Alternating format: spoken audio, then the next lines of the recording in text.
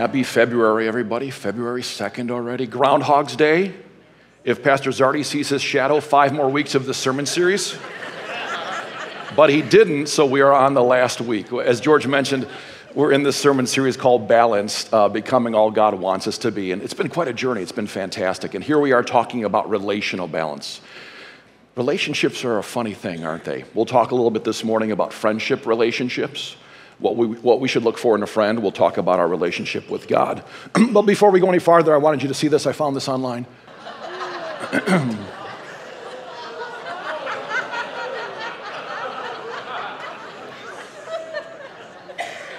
That's a bad day for a husband. So relationships, right? I don't know how the conversation went after that happened. Our text for today goes all the way back to the Old Testament, the first book of the Bible, Genesis, in the second chapter, so the very beginning of creation. And our text will speak specifically about the marriage relationship, but we realize and understand that not everyone here this morning is married, so we'll broaden it and expand it to friendship relationships. But as usual, we want to start with God's word. God has made everything. Everything is good. He has made Adam a man. And now we read in chapter 2, verse 18, the Lord God said, "It is not good for the man to be alone. I will make a helper suitable for him." So as I mentioned, that's specifically about the marriage relationship, but we'll broaden it and expand it to all relationships, specifically friendship relationships. Let's come together in prayer. Father, we are grateful for your word. We handle it carefully because there's great reverence involved with reading your word, but with joy and with freedom, so thank you for it. Let us learn what to look for in a friend. Let us learn what it means to be a good friend. And let us learn what it means to have a relationship with you and why we have one. Would you speak clearly to us this morning? May the words of my mouth and the meditation of my heart be pleasing in your sight, my Lord, my rock, and my Redeemer. For Christ's sake we pray. Amen. So 4 points up front about what perhaps we should look for in a friend that will give us relational balance. And then the second half of the message really is about what kind of friend we ought to be, what will make us a good friend and give us relational balance in friendships. And point number 1 is that we ought to choose a friend who will stimulate us mentally. We should ask, will my friend make me think? Will they stimulate me? Will they motivate me? Will they bring out the best of me as God's child? In the book of Proverbs, in the 13th chapter, walk with the wise and become wise, for a companion of fools suffers harm. As iron sharpens iron, so one person sharpens another. Find a friend that will stimulate you mentally, that will help you walk in the ways of God. Interesting study published in 2014 in the Journal of Consumer Research. They did a study with how to get your friends to help you to avoid the temptation of chocolate. And oftentimes they found that friends do encourage you to withhold, maybe hold back, we'll get some later, push away. But they found oftentimes that the person that was supposed to help the tempted person also became a tempted person and encouraged them, and together, let's go have some chocolate. Now, funny study here when it comes to chocolate. But the same is true with our relationship. Find a friend who will encourage you to push away temptation instead of going, yeah, that actually sounds pretty good. Let's go for it. Your friends can encourage you in temptation or encourage you in your walk with God. Choose the one who encourages your godly walk. Number 2, choose a friend who will support you emotionally. A true friend is someone who's willing to walk with you when everyone else is walking out. Someone who'll be there with you when the going gets tough. Proverbs 17:17, and we'll see this one again later. A friend loves at all times, and a brother is born for a time of adversity. There's a great biblical illustration for this in the Old Testament in the book of Ruth. If you remember, Naomi, her husband dies, her 2 sons die. She is without family. What is she to do? She has no means to support herself. She has no one supporting her emotionally, so she decides to move back to Bethlehem, her hometown. Well, her daughter-in-law, Ruth, pledges her emotional support to her for her entire life and says, wherever you go, I will go. And the two became inseparable, and they looked out for one another, and they supported each other emotionally. Third thing you ought to look for when it comes to friends is choose a friend who will correct you boldly. How many times has that been one of our criteria for choosing a friend? Paul writes, brothers and sisters, if someone is caught in a sin, you who live by the Spirit should restore that person gently But watch yourselves, or you may also be tempted. Carry each other's burdens, and in this way you will fulfill the law of Christ. Interesting, challenging passage. I've been very interested in that last sentence a lot. Carry each other's burdens. What does that mean, God? I mean, I get what that means, but like specifically, what does that mean? In context, and that's the way we read the Bible, in context, I think it means to carry the burden of having to go to your friend who is walking in darkness and gently correct them. That's a burden, I feel. This is perhaps the most difficult point that we'll talk about today, because how many of us want to be corrected? How many of us have the boldness to go to a friend who is walking outside the bounds of what God says is good for us and gently correct them? God has set up what we call guardrails, not to keep us from the good stuff, but to keep us within the good stuff. Once we go beyond them, we are in darkness, we are in confusion, we are in sin, we are not honoring God. We're asking for things whose consequences will not be good. Choose a friend who will boldly correct you. Christian writer Don Carson says, if it is hard to accept a rebuke, even a private one, it is harder still to administer one in loving humility. And I think we would all agree with that. Proverbs 27, 5-6, a truly good friend will openly correct you. You can trust a friend who corrects you. Finally, the fourth thing we ought to look for in a balanced relation friendship is to choose a friend who will strengthen you spiritually. All of us need spiritual encouragement, someone with whom we can share our struggles.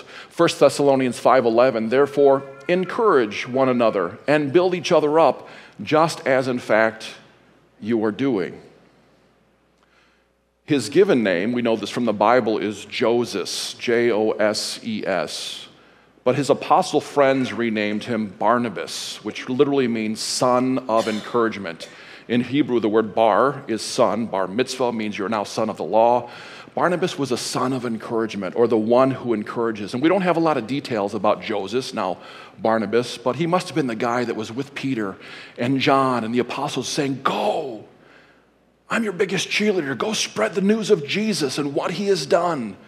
Be encouraged.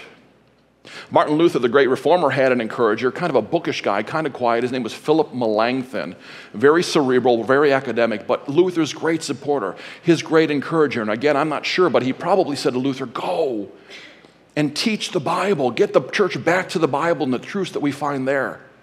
And it's very interesting. They were so close that if you go to Luther's grave, his burial site in Wittenberg, Germany, Luther is buried underneath the stone. On one side is his wife, Katie, and on the other side is this guy, Philip Melanchthon. The three of them, I don't know, buried together because they were that close. I have a friend named Doug Seletsky. A lot of you know him. He's a son of this congregation. He's the pastor at our sister church, Community of Hope in Broadview Heights. He started the Saturday evening service. He's a wonderful encourager. I talked to him again this week, and he encouraged me in the faith and in the truths of the gospel. I love that guy. As a matter of fact, as I love him so much, when I'm buried, I'll be in the middle, and my wife Kate will be here, and Doug will be next to me. And I don't know what will happen to his wife, but that's just weird. I mean, I'm glad Luther did it, but... So we talked about 4 things to look for in a friend. Now let's talk about how you can be a good friend. More personally applicable. How can I be a good friend? And we'll make several stops. And the first place to stop is that we ought to accept people unconditionally. Romans 15:7, accept one another, then, just as Christ accepted you, in order to bring praise to God. Here we read that we are to accept one another as God accepted us in Christ, and he forgives us unconditionally and accepts us for Jesus' sake, and we're to do the same with one another. Friends, be reminded that God loves you not because you're worthy of being loved. God loves you because he is love, and love can't help but give itself away. God doesn't love me because I'm worthy of love. The Bible says the opposite. But he loves me because he is love, and love can't help but give itself away. Read this earlier, and here it is again, Proverbs 17:17. A friend loves at all times, regardless of conditions and circumstances, and a brother is born for a time of adversity. It's a lady I watch on TV that preaches the gospel, and she's pretty good, and she's very honest. She had a hard upbringing, hard life, and she used to be pretty crusty. And she's very transparent, and she shares the time where she was in Starbucks, just sitting there enjoying her coffee, and a lady walks in, never seen her before, but instantly she knew she hated her.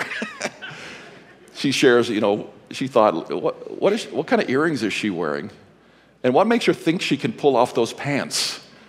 And maybe she ought to do a couple more sit-ups. And she's sharing with us all the judgments that are going through her brain. Jesus says, why do you look at the speck of sawdust in your brother's eye and pay no attention to the plank in your own eye? How can you say to your brother, let me take that speck out of your eye, when all the time there's a plank in your own eye? You hypocrite. First take the plank out of your own eye, and then you will see clearly to remove the speck from your brother's eye. Church, let's get to the point where we get past people's baggage and their stuff and love them unconditionally and welcome them and bless them and learn about them and honor them and become their friends. Second way to be a good friend is to help people feel significant. Romans 12:2. Be devoted to one another in love, honor one another above yourselves. When we help people to feel significant, we treat them with respect as equals. We make them feel important, which in turn will endear them to us. From Philippians 2:3, do nothing out of selfish ambition or vain conceit, rather in humility value others above yourselves. The last sentence in each one of those is very similar, isn't it? The top one, honor one another above yourselves. The bottom one, in humility value others above yourselves. I've got a simple mind, so I need illustrations to remind me of things. I've shared this before. When it comes to prioritizing beings, God's system is this. I think of the God sandwich. God is the top bun. He is most important. We are to honor him above all things and all people. He is the top. He is preeminent. Just below him, the meat or the cheese or the lettuce or the mayo, those are other people. They are second most important. God most important. Other people are next. And me, myself, I'm the bottom bun. I'm the lowest layer. I'm the least important in God's economy when it comes to prioritizing and honoring and blessing people other than myself, beings other than myself. We make people feel significant because they are significant. They were God's idea. They are his design. He engineered them. He made them. He ordained the day of their birth. He gives them common grace that we know, a breath to breathe and food to eat. He loves them. He died for them. Make people feel significant. Our next stop on being a good friend is to stick with them in tough times. This is related to one of the points we touched on earlier. It's a tough challenge as a friend to support your friend in tough times, even when everyone else has abandoned them. Proverbs 18:24, one who has unreliable friends soon comes to ruin, but there is a friend who sticks closer than a brother. And that last part speaks specifically about Jesus. One of the biblical scenes that we can turn to think about this is at the cross. Jesus goes through a mockery of a trial and is falsely convicted and sentenced to death, and everyone leaves. Trouble comes, I'm out of here, except for a few of the women and John. And according to this artist, some naked babies with wings. The cherubim, if they were there, were probably invisible. But even Peter, who pledged that, Lord, even if they kill you, I will go with you. And trouble comes and he hits the road. Friends stick with friends even in tough times. Ecclesiastes 4, two are better than one because they have a good return for their labor. If either one of them falls down, gets into trouble, one can help the other up, but pity anyone who falls and has no one to help them up. And then a cord of 3 strands is not quickly broken. So there's 3 strands. What does that mean? Well, that's Jesus in your friendship. That's Jesus in your marriage. You're one cord, the other person is another cord, and Jesus is that third, and they're braided together and woven together. And that's a strong cord with the 3 of you together. And that takes us to our next point. You got to pray for your friends often. Friends pray for each other a lot. I thank God, Paul writes to Timothy, whom I serve as my ancestors did with a clear conscience, as night and day I constantly remember you in my prayers. I found a blog written by a woman named Rebecca Cooper, and it's titled, I Pray for You, My Friend. Let me read just a few words that she posted in this blog. She wrote, I pray for you. I beg God to cover you in strength. I pray for your babies. I ask that he heal your broken heart, your cancer, your cracked spirit. I call out to him to fill you with grace or compassion or empathy for others, or for that light that I used to see in your eyes. I talk to him about you. I ask him to refill your cup. I ask him to help you find your self-worth again. And I ask him to shine down so hard on you that your path is clear and brighter than the sun. It's pretty good. Pretty good prayer for a friend. Friends pray for each other a lot. Our final stop in our journey through what it means to be a good friend is that we ought to share the love of Christ with them. Jesus drives a demon out of a man, and he's healed and whole, and immediately he says, "Return home and tell how much God has done for you." So the man went away and told all over town how much Jesus has done for you. Tell your friends what Jesus has done for you. Given you a new heart. He's renewed your mind. There's now light where there was darkness. There's now life where there used to be death. There's clarity where there used to be confusion. There's love where there used to be hate. I'm a different guy, and I know you people are too. Never use the term you people, it's so distancing. I know you guys are too. You're different. Share that with your friends. Tell them what Jesus has done for you. Psalm 105:1, give praise to the Lord, proclaim his name, again, make known among the nations what he has done. Share the gospel with your friends, that it really happened. God really became the man, that Jesus really is God. And he was here for 33 years, and he healed a lot of people and said a lot of cool moral things, but most importantly, his main mission was to go to the cross and die in your place, to switch places with you, because what we owe God the Father because of our sinfulness is our own lives. But the love of God was so great, and there was so much grace, that Jesus said, I'll switch out with you. I'll go to the cross for you. I'll die for you. And the wrath of the Father was poured upon him as punishment for all the sins of the world, for all the brokenness of the universe. And Jesus absorbed it all, and it killed him. And 3 days later, he's alive again. Share with your friends that sins are forgiven and even the grave has been defeated. There is no fear in death because we know we simply go to a new country. We go home. The wholeness that we experience in heaven, in eternity with our Lord is something that words can't even describe. Share that with your friends. So it was a week ago that we learned about the helicopter crash that killed Kobe Bryant and his daughter Gianna and those 7 other beautiful, important souls. And the reason I bring that up today is that the next day, on Monday, our life group met and we had a passionate discussion about how events in the world happen that seem to open doors to people to talk about stuff. Sometimes when you talk to people about God and death, not so much. But things happen that open doors. I remember it vividly after 9/11, a lot of you do too, and I think this has opened a door, at least in some respects, to talk about mortality. That if it could happen to Kobe, it can happen to you. You share with your friend. I mean, this guy, certainly not perfect. We're learning a little bit about his indiscretions and the sinful stuff that he did, like you and me. But he had it all. Great looking, athlete, wealthy, smart, articulate. People loved this guy. Husband, father. Nothing was lacking in his life. Yet the day he got on that helicopter, the day he put on his clothes, he didn't know that these are the clothes I'm going to die in. Would you share that with your friend? It could happen to you. I'm not sharing this to frighten you, but I'm asking you if you have made provision. Because if it could happen to Kobe, it can happen to you. You're healthy, you're young, you're successful. The clothes you've put on today, you'd expect to be the clothes that you die in. But it could happen. And depending on your relationship with your friend, how much you love each other and how much you trust each other, you're even stronger. It will happen to you. You have a date, and you have an hour, and you have a moment, and you have a second marked when the Lord will call you. Are you prepared? Because you can be. There doesn't need to be fear in death. There actually can be rejoicing because you step over through what Jesus has done. There is an eternity to rejoice in, and you can have it simply by faith.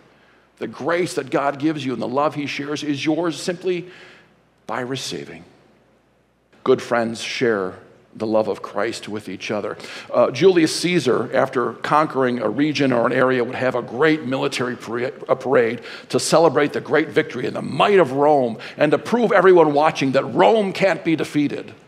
But as he watched legion after legion walk by, displaying the power of Rome, the undefeatable strength, he insisted that an assistant stand behind him and continually whisper in his ear, "Thou art mortal." Because Caesar was wise enough that he couldn't be fooled into believing that through the strength and the might of Rome that he would live forever. He wanted to be reminded too that one day there would be a day of reckoning, that he would be called into account for his life. And maybe you can share that with your friends too. Maybe this afternoon, Chiefs or the 49ers? Chiefs. Oh, mostly Chiefs, me too. Oh, 49ers. I like Boza, he played at Ohio State. So at your Super Bowl parties, Super Bowl party is not really a time to talk about death and resurrection. But, Kobe is going to be talked about a lot. And maybe it comes up and you share with your friends, man, can you believe that he died? How about you? It's going to happen to me. Are you good with God? Maybe that's your opportunity. So, we wrap up this sermon, we wrap up this whole series with a majestically beautiful portion of Scripture where we learn a little more about our relationship with Jesus. And he says this in John 15. "Greater love has no one than this, to lay down one's life for one's friends. You," this is God talking to people, "you are my friends if you do what I command. I no longer call you servants because a servant does not know his master's business. Instead, I have called you friends. For everything that I have learned from my Father, I have made known to you." A friend of God, it sounds irreverent. It feels a little bit uncomfortable, like we shouldn't say that. Jesus calls us that. You have a friendship with God. So a couple things to think about, some next steps. These are available at the bottom of your worship folders, things to think about this week, to pray about. Pray for godly relationships with your friends, that God would be that third strand in the braid that makes the cord. Number 2, be a good listener and make your friends feel significant. Honor them, bless them, hold them up, encourage them. And thirdly, follow God's lead and stick with a friend even through the very toughest of times. Be that one who's at the foot of the cross. Let's pray. What a fantastic sermon series, Lord, that you've given us. Thank you. Thank you for instruction on what we ought to look for in friends. Thank you for instruction on who we ought to be as friends. Thank you that miraculously, almost ridiculously, you call us friends. God is my friend. So thank you. Bless us, encourage us. Let us march forward to be lovers of friends, lovers of people not like us, to share the love of Christ unreservedly with passion and to give love away like we're made of this stuff. We pray this all in the precious name of Jesus, and together we all say, amen.